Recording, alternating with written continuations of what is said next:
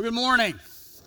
We're glad you're here as we kick off 2018, our first time to be together. And you may have been coming to the Bible Chapel a long time. You may just be getting started. But I'd like to start this morning by letting you know what our vision is and how we kind of measure that vision in the different ministries of the church.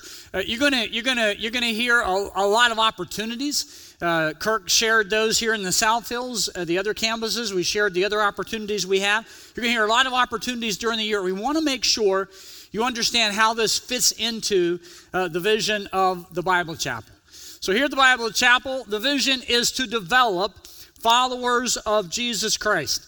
Here in the South Hills of Pittsburgh, in the greater Pittsburgh area, and throughout the world. We even have a partner church, you guys in DeBerry, Florida, enjoying 57 degrees there. It's 12 here.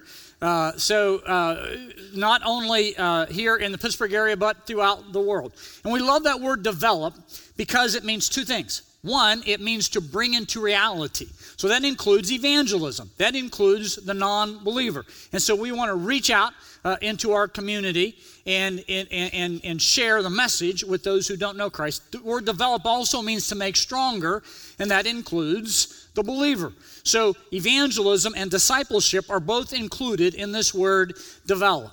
We exist. Our vision is to develop followers of Jesus Christ. Now, if you have a vision, you have to be able to measure it. You have to be able to figure out if this thing's really working or not, right? So, one of the things we do, we have some things that a developing follower of Christ should look like, and we have some things that we evaluate our ministries here. One, we believe a developing follower of Jesus Christ is going to be involved in 5 things. We call those our 5 essentials. Word, worship, connect, serve, share. If you're a developing follower of Christ, you're going to be involved in reading God's Word. You cannot grow unless you are in God's Word on a regular basis. You're going to be worshiping the Lord with your life, not just coming and singing some songs on a Sunday morning or a Saturday night, as great as that is, but worship is a 24/7. Worship is my daily response to God's eternal grace. I am worshiping wherever I go. I'm honoring God with my life. Connect is the third thing. You got to be connected with other believers.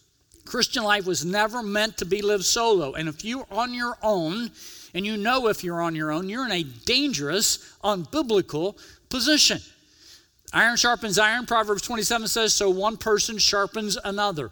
2 are better than 1, Ecclesiastes says. If you fall down, who's going to help you get up? It's not good for a man to be alone. Look all through Scripture, and the community that we see through Scripture is right there. Begins with the person of God, God the Father, God the Son, God the Holy Spirit, and we made in His image. We need that community as well. So word, worship, connect, serve. You've got to find a place to serve. What's your gift? We're going to be talking more about that. 1 Peter 4:10 says every person has at least one gift and should use it to serve others, and you need to be telling others about Jesus. That's share. Word, worship, connect, serve, share. Now, that's what you need to do to evaluate your life. Are you developing as a follower of Christ? 5 essentials. As a church, we here evaluate our ministries with what we call 3 E's.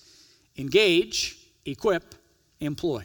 An engaged ministry is reaching out to those who are spiritually disconnected to bring them to Jesus. An equip ministry is teaching those who are believers for spiritual growth.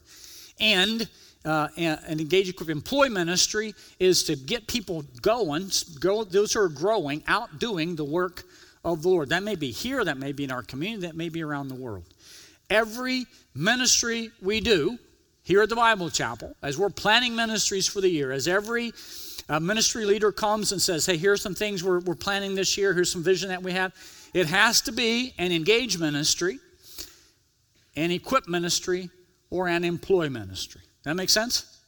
So anytime you see a ministry, and you'll see a lot of them, just think about, okay, where does that fit in? For instance, we're going to have our friendship weekend coming up at the end of January. I'll give you a date for that in a second. That is an engage ministry. It's all hands on deck. Who are you going to invite to come to hear the message of Jesus Christ shared clearly? Tunch will be leading that with John Cole, brother, a former Steeler. And who are you going to invite to that? The campuses will be doing their own Friendship Sunday. So who are you going to invite to hear the message of Christ? That's our Engage weekend. All right. Father, thank you for the opportunities that you give us every day of our life. Thank you, Lord, for what you're doing in each of our lives. We come today, and each of us, we're different. And we got different stuff going on, not only in our personal lives, but in our family and our jobs and our friends. And Lord, we have sung here in the South Hills that you are that you're a good Father. And we know, Lord, that whatever you take us through in our lives, that you challenge us and you stretch us. And I pray, Lord, that you would teach us today as we think through this critical topic that we're going to talk about. I pray, Lord, that you would speak to us as only you can do. So be with us as we open your word. Again, teach us in the depths of our hearts. We pray in Christ's name. Amen. So there's this guy named Seth Godin. Anyone heard of Seth Godin? He's a blogger and writer and writes a lot of stuff. I don't know if he's a believer or not, but a lot of his stuff very insightful and very hard-hitting. And he writes this blog. It's titled The World's Worst Boss. The World's Worst Boss. And he starts the first sentence with this: the world's worst boss, that would be you. If you're not self-employed, your boss is you. You manage your career, your day, your responses. You manage how you sell your services and your education and the way you talk to yourself. Odds are you're doing it poorly. If you had a manager that talked to you the way you talk to you, you'd quit. If you had a boss that wasted as much time as you do, they'd fire her. If an organization developed its employees as poorly as you're developing yourself, it would soon go under. Listen to this. It's amazing, he says, how often people choose to fail when they go out on their own or when they end up in one of those rare jobs that encourages one to set an agenda and manage themselves. There are a lot of books written on it, he says, but fewer on managing yourself. But he said it's hard to think of a more essential thing to learn. It's hard to think of a more essential thing to learn. Think about that. A job that allows you to set your own agenda and manage yourself. That's what we want to talk about over the next few weeks. Managing yourself. Managing you. The biblical word for managing ourselves is stewardship. And when we hear the word stewardship a lot in church, we think of what? Money, right? We always think of money. And that's part of it.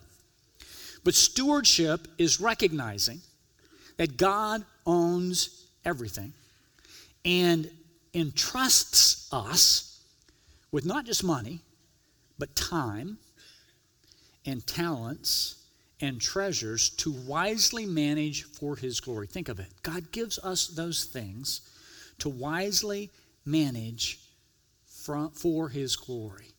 And we're the only ones who can do that. Now, we may have assignments put on us by babies or bosses or spouses or supervisors, but we are the only person who can manage our lives.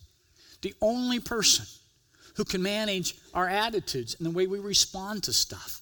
Again, it's a rare job. This Christian life is a rare opportunity that encourages us to set an agenda and manage ourselves. How are you doing in managing yourself?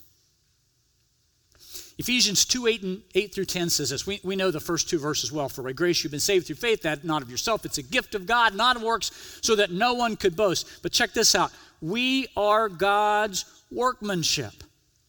We are God's workmanship. There is no one like you. God has created you a special person. No one has your fingerprint. Someone came up to me after the first service and said she's a twin and told me that they're like identical twins and they share everything. But their cousin or something's in the FBI, and so they tried the different fingerprints, and their fingerprint was totally different. You are unique. There's no one like you.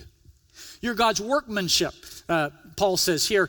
That word means masterpiece. You are his work of art, and you've been created in Christ Jesus to do good works that God prepared in advance for you to do. Think about that.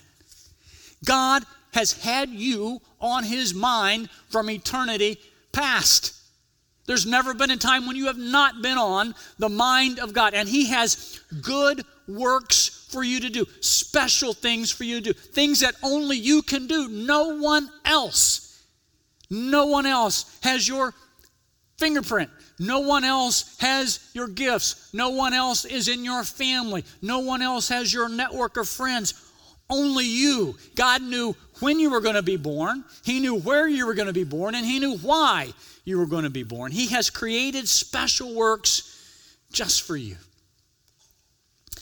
Following Jesus and growing in that relationship is one of those rare opportunities, as Godin says, for us to set our own agenda and manage ourselves. Again, stewardship is recognizing that God has given us, that he owns everything and has given us time and talents and treasure. So here's where we're headed over the next few weeks. Next week, we want to talk about managing our gifts, our spiritual gifts, or our talents. The week after that, we're going to talk about managing our view of life. Scott Arvey is going to take that week, Sanctity of Life Sunday. We're going to talk about managing our view of life from conception to the grave. January 27, 28, Tunch is going to lead that. That's our Friendship Sunday. We've been doing this for about over 25 years now. And at the campuses, you guys are having you're going to have your own Friendship Sunday with the different service there. But here at the South Hills, Tunch will be with John Kolb, and that's someone to bring someone to hear the message of Christ. February 3 and 4, we're going to talk about managing our treasures. And we'll talk about money and how God looks at money and how we should respond to that. And then after that, we're starting an 8-week study on the book of Job and talk about how Job responds to all the stuff going on in his life. But today, we want to begin with this beautiful gift that God has given us called time. So take your Bibles and turn to Genesis chapter 1. Let's start there right from the very beginning. Genesis chapter 1. We're going to look at verses 3 through 5. And the thing I want you to see is that the very first creation of God, very first creation, is time. God created a framework for time. Look at verse 3. And God said, "Let there be light," and there was light. And God saw that the light was good, and God separated the light from the darkness. God called the light, what? Day. And he called darkness, what? Night. And there were morning and evening, and there was morning the first day. Just think about that. The very first creation of God is this framework of time. And wherever you have lived in the history of the world, every person, although different in many ways, living in different places, every person has had the same framework of time. 24 hours, 1,440 minutes, 86,400 seconds. Everyone has the same amount of time. And as one person says, the way you use that time either makes you a person of mediocrity or a person to be reckoned with. If you have $1, there are two things you can do with $1, right? Well, not much you can do with $1, but two ways you can use $1. You can spend it or what? Save it, right? But not so with time. We're spending it right now. You can only invest time or you can waste time. Time cannot be saved. So what we want to do in time remaining is talk about our use of time. And I want to put out three things for us to do, three things for us to think about. I want to tell you these are very simple. There's nothing profound about any of these, but I just want to give them to you. And then the ball is in your court because you are the only person who can set your own agenda. And you are the only person who can manage your time. No one else can do that. So I'll give you these ideas and then you customize them for your life.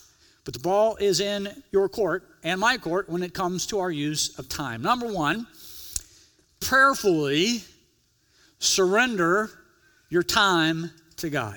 Prayerfully surrender your time to God.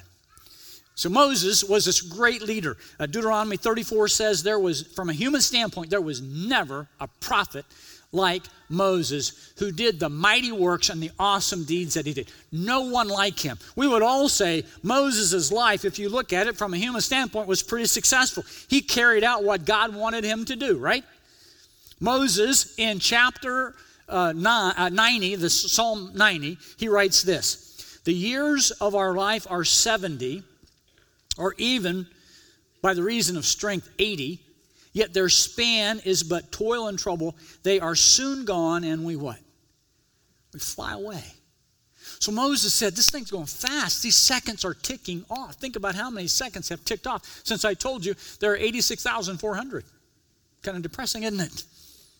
It goes fast.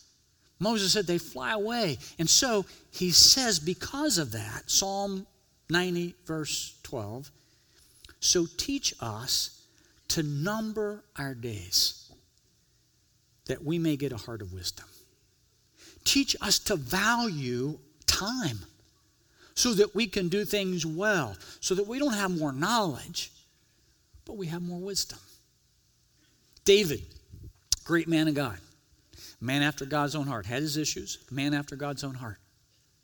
He wrote in Psalm 144 that life goes so fast. He described it as a breath. It's like a breath that we breathe out. It's just here and gone. He described it as a passing shadow. And then in Psalm 39, he wrote this, he prayed, Lord, let me know how fleeting I am. It's kind of humbling, isn't it? Lord, let me know how fleeting I am. I'm just here for a time, and I can't waste a second of the opportunities you've given me. You have put me on this earth. I'm your workmanship. You put me on this earth for a reason, and I don't want to miss what you've given me. That's why we have to use the gifts God's given us. Let's gift of time wisely. Max Weber, a sociologist, wrote this: waste of time is thus the first and in principle the deadliest of sins. The span of human life is infinitely short and precious. Loss of time through sociability or idle talk or luxury, even more sleep than necessary for health, is worthy of absolute moral condemnation. It does not yet hold with Franklin that time is money. But the proposition is true in a certain spiritual sense. Time is infinitely valuable because every hour lost is lost to the labor for the glory of God. Think about that. Every hour lost is lost to the labor of the glory of God. So, like Moses, like David, every day, prayerfully surrender your time to God. God, this is your time. I am on your clock. I am on your time. And I want to do today what you want me to do. I got plans. I got things that need to be done. I am going to use them to honor you. I'm going to use them for your glory. This is your time I'm using for you. Number 2, again, basic stuff. Schedule time with God.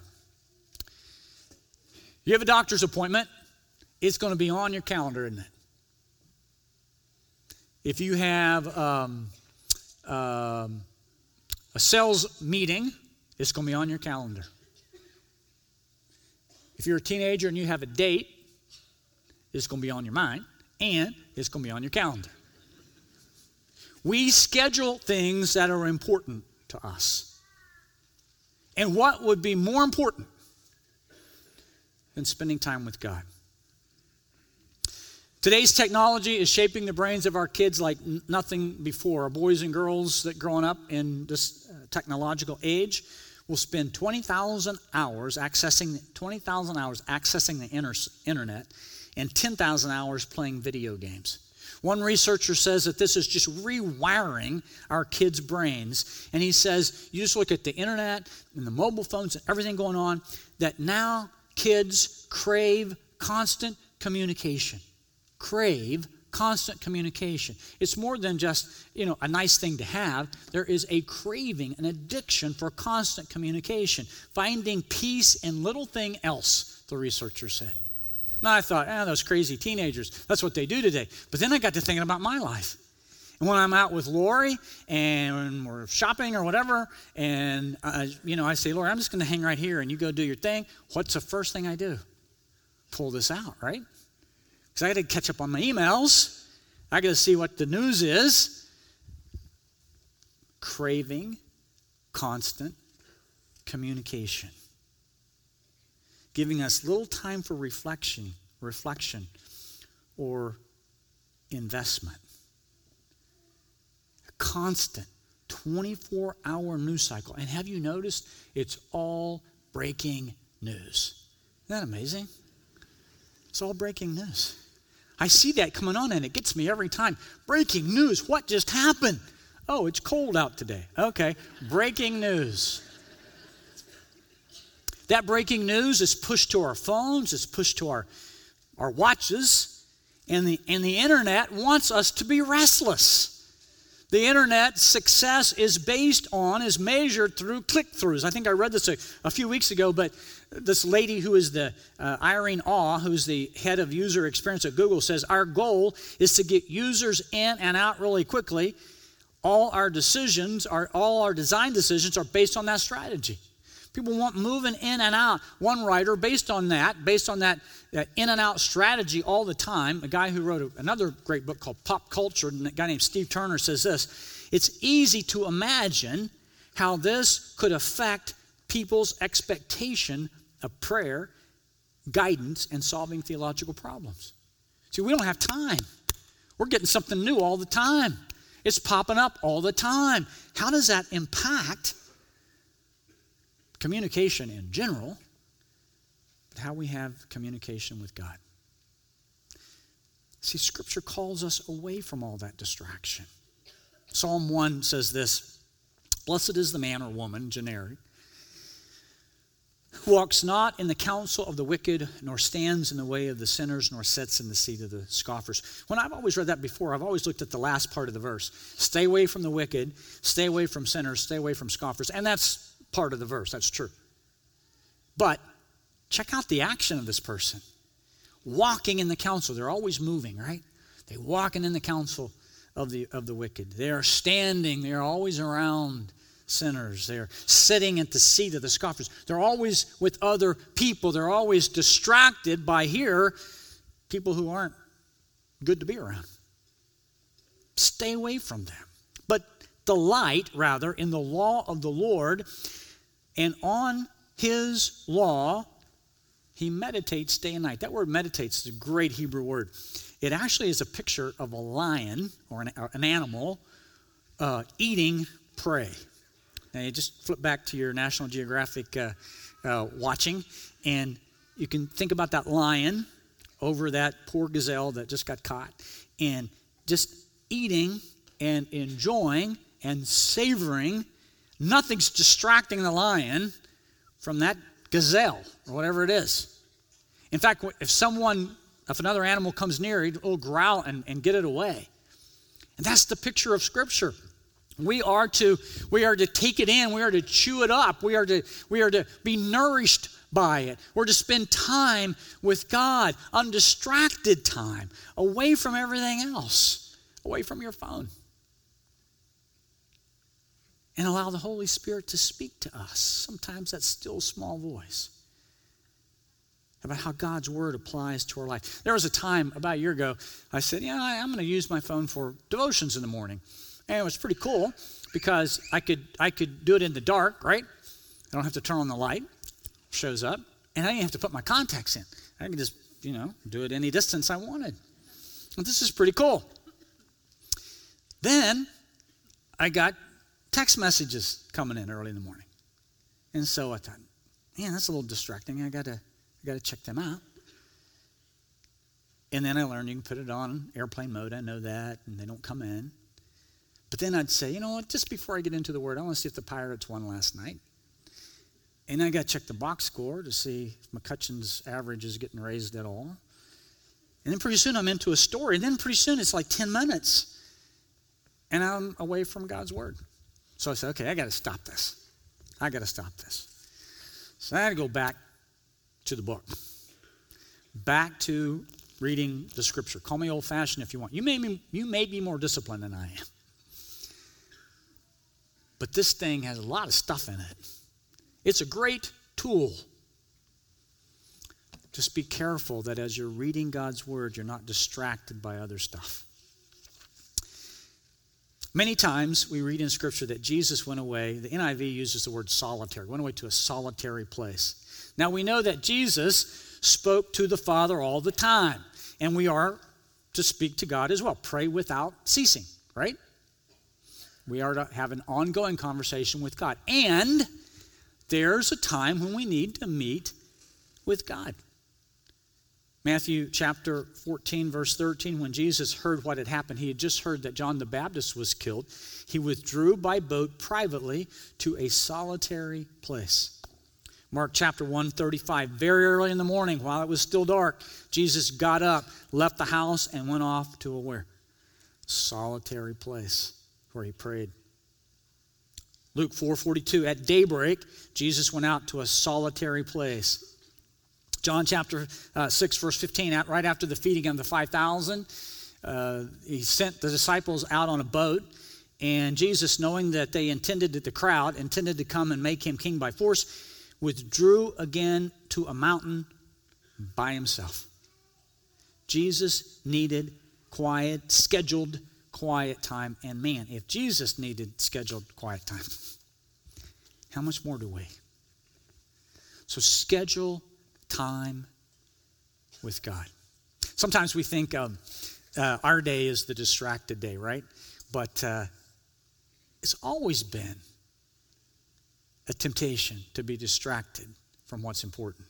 Back in 1934, T.S. Eliot, the British writer, bemoaned busyness and distractions in a poem he wrote called Choruses of the Rock. Listen to what he says. 1934. Could have been written yesterday. The endless cycle of idea and action, endless invention, endless experiment, brings knowledge of motion but not stillness, knowledge of speech but not silence, knowledge of words but ignorance of the word. All our knowledge brings us near to death, but nearness to death no nearer to God. Where is the life, capital L, where is the life we have lost in living? Where is the wisdom we have lost in knowledge? And where is the knowledge we have lost in information? We got more information now than we've ever had. But you tell me we are wiser than we've ever been. Philippians chapter 4, verse 8 says this, whatever is true, whatever is honorable, whatever is just, whatever is pure, whatever is lovely, whatever is commendable, if there is any excellence, if there's anything worthy of praise, these are the things you should be thinking about. Not the breaking news, not what's being pushed to your phone.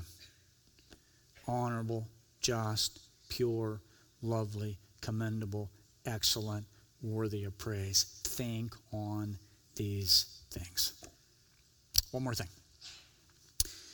Prayerfully plan the activities of your day. Again, simple. You got to customize it. Prayerfully plan the activities of your day. Ephesians chapter 5 says this, look carefully how you walk, not as unwise, but as wise, making the best use of your what? Of your time.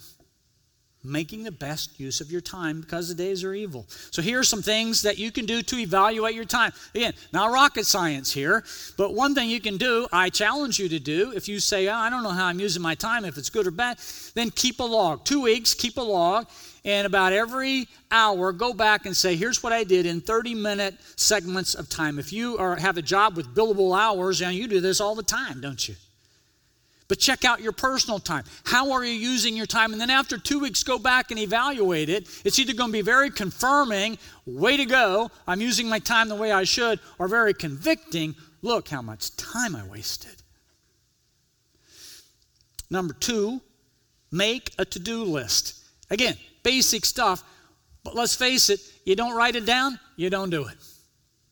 And make sure it is an active to-do list, that you're keeping the things that are important up at the top. You're going to have many assignments. I think a person who doesn't write stuff down they need to do that day seldom gets the things they need to do done. It's simple stuff.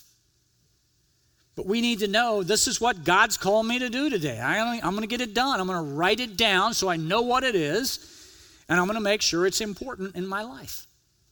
Make sure that meeting with God, by the way, is on your to-do list. Here's one. Plan your day the night before. I've done this. It's been helpful. Plan your day the night before. Know what you're going to do when you wake up. Maybe it's the first thing you do. I'm not saying that everybody has to have devos in the morning. Yours may be better at noon or at night. But if you're scheduling time with God, maybe that's the first thing you do away from the phone. And then be prepared to move through the day using your time well. Don't forget to schedule times with your spouse if you're married, or friends or family, and then keep moving forward with the most important assignments at the top. All time is God's time. So a lot of people will come to me and they'll say something like, okay, look, I'm getting serious about my spiritual walk. And I want to do, usually goes like this, I want to do more things for God. I want to get more involved.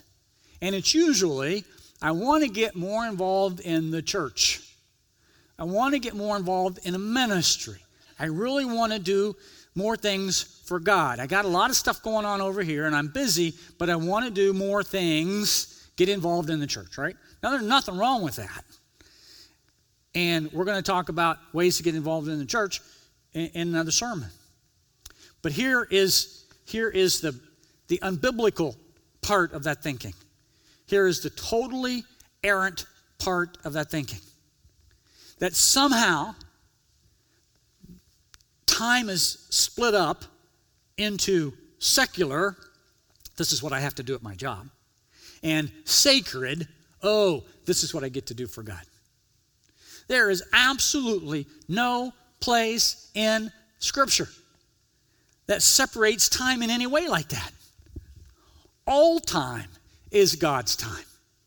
Whatever you are doing something that is sacred because it is God's time. And when we begin to think like that, then that puts a different perspective on everything we do. Every assignment we have is from God. Everything you do then should be done for His glory, whether you're changing a diaper or running a business. Whether you're preparing a meal for your family, that's just as important as serving at the homeless shelter. Whether you're landing a sale with integrity that honors God, or whether you're preaching His word, it's not different. God's given you an assignment. You're to do it for His glory. It is all sacred. Helping the needy in the city, somehow we think that's more spiritual, right? Than helping a kid with homework. It's all done for God's glory. See, we honor God by doing stuff here or getting on a plane and going to Mathari. It's no more holy or spiritual when you're serving in the slums of Mathari than when you're serving a neighbor here. It's all God's time. It's not sacred or secular. It's all sacred. Whatever you're doing during the day, you say, well, I don't like what I'm doing now. Well, then find something else to do. But right now, whatever you're doing, right, it's God's assignment. And even if you don't like it, you're still doing it for His glory because it's His time. So Harry Ironside, this old Bible teacher, he lived, I think he died in 1951. He was a pastor at a historic church in Chicago, Moody Church, from like 1928 to 48, something like that, 20 years. Tremendous Bible scholar, a tremendous teacher. He used to teach a lot at Dallas Theological Seminary long before I got there. But when he was 12 years old, he worked for a cobbler, and he said he hated his job. He hated it. His job was the cobbler would put leather in water and soak the leather until it was just soaked. And his job was to take out the wet leather and then pound it and pound all the water out until it was stiff and hard. And then that's the leather the cobbler used for the soles of the shoe. And Ironside says he hated it with a passion. Well, one day he's walking home, and he goes by another cobbler's shop, and he looks in, and this cobbler has leather that's being soaked, and he watches the cobbler, and this cobbler pulls the leather out of the water, and he puts it right on the shoe as the sole of the shoe. And Ironside went in, and he said, well, wait, what'd you just do? The guy I work for, he makes me pound the water out so that it's really hard. And he said the cobbler kind of gave him a wink and said, well, the shoes wear out quicker and I get more business that way. So Ironside said, that's a good idea. So he went back to the guy he worked for and said, we've been doing this all wrong. We've been pounding the water out and making these hard soles that don't wear out as quicker. If we leave them soaked, they wear out quicker, we get more business. Here's what Ironside said. My boss took out his Bible and read, whatever you do in word or deed, do it all to the glory of God. I will not allow anything to go out of my shop that is not well done. It's different with me than it is with the other man. He does not know the Lord, but I do. And God has shown me how to cobble shoes and has put me right here to glorify Him. You know, when the Lord Jesus comes again and I stand at His judgment seat, the cobbler said, I expect to find every shoe that ever went out of my shop in a big pile over there. And the Lord will take a look at every one of them. And I expect Him to say, well done, good and faithful servant. See, I don't know what you do. Yeah, that's pretty good, isn't it? I don't know what you do. I'm pretty sure it's not cobbling shoes. But whatever it is, it's to be done to the glory of God. Whatever vocation you have, whatever God's called you to do, He has great things for you to do. You have been on His mind from eternity past. You are His workmanship, created for the good works that He prepared in advance for you to do. And we are to do everything. It's not sacred and secular. We are to do everything to the glory of God. Whatever you do, in word or deed, do it all to the glory of God. Father, that's our prayer, and that's challenging sometimes. I have no doubt there are some people here, like Ironside, that just don't like what they're doing right now. And Father, I pray that you would give them a sense of your purpose in their life. There's a plan for this particular stretch. Help us to learn from you during difficult times of work. But help us to remember, Lord, that even when we don't like it, we're still on your time. Father, help us to get rid of this unbiblical, errant thinking that somehow there's sacred time and secular time. It all belongs to you. It is all a gift of yours. Rid us of this thinking that, oh, now I'm at work, so I'm one person, and now I'm at church, so I'm another person. Lord, help us not to have that duplicity in our lives. Teach us. Teach us to honor you through every minute of every day. And help us, Father, be true managers of your time that you give us. Thank you, Father, that in our walk with you, we get to set our own agenda. And I pray, Lord, that we would set it well as unto you. In Jesus' name, amen.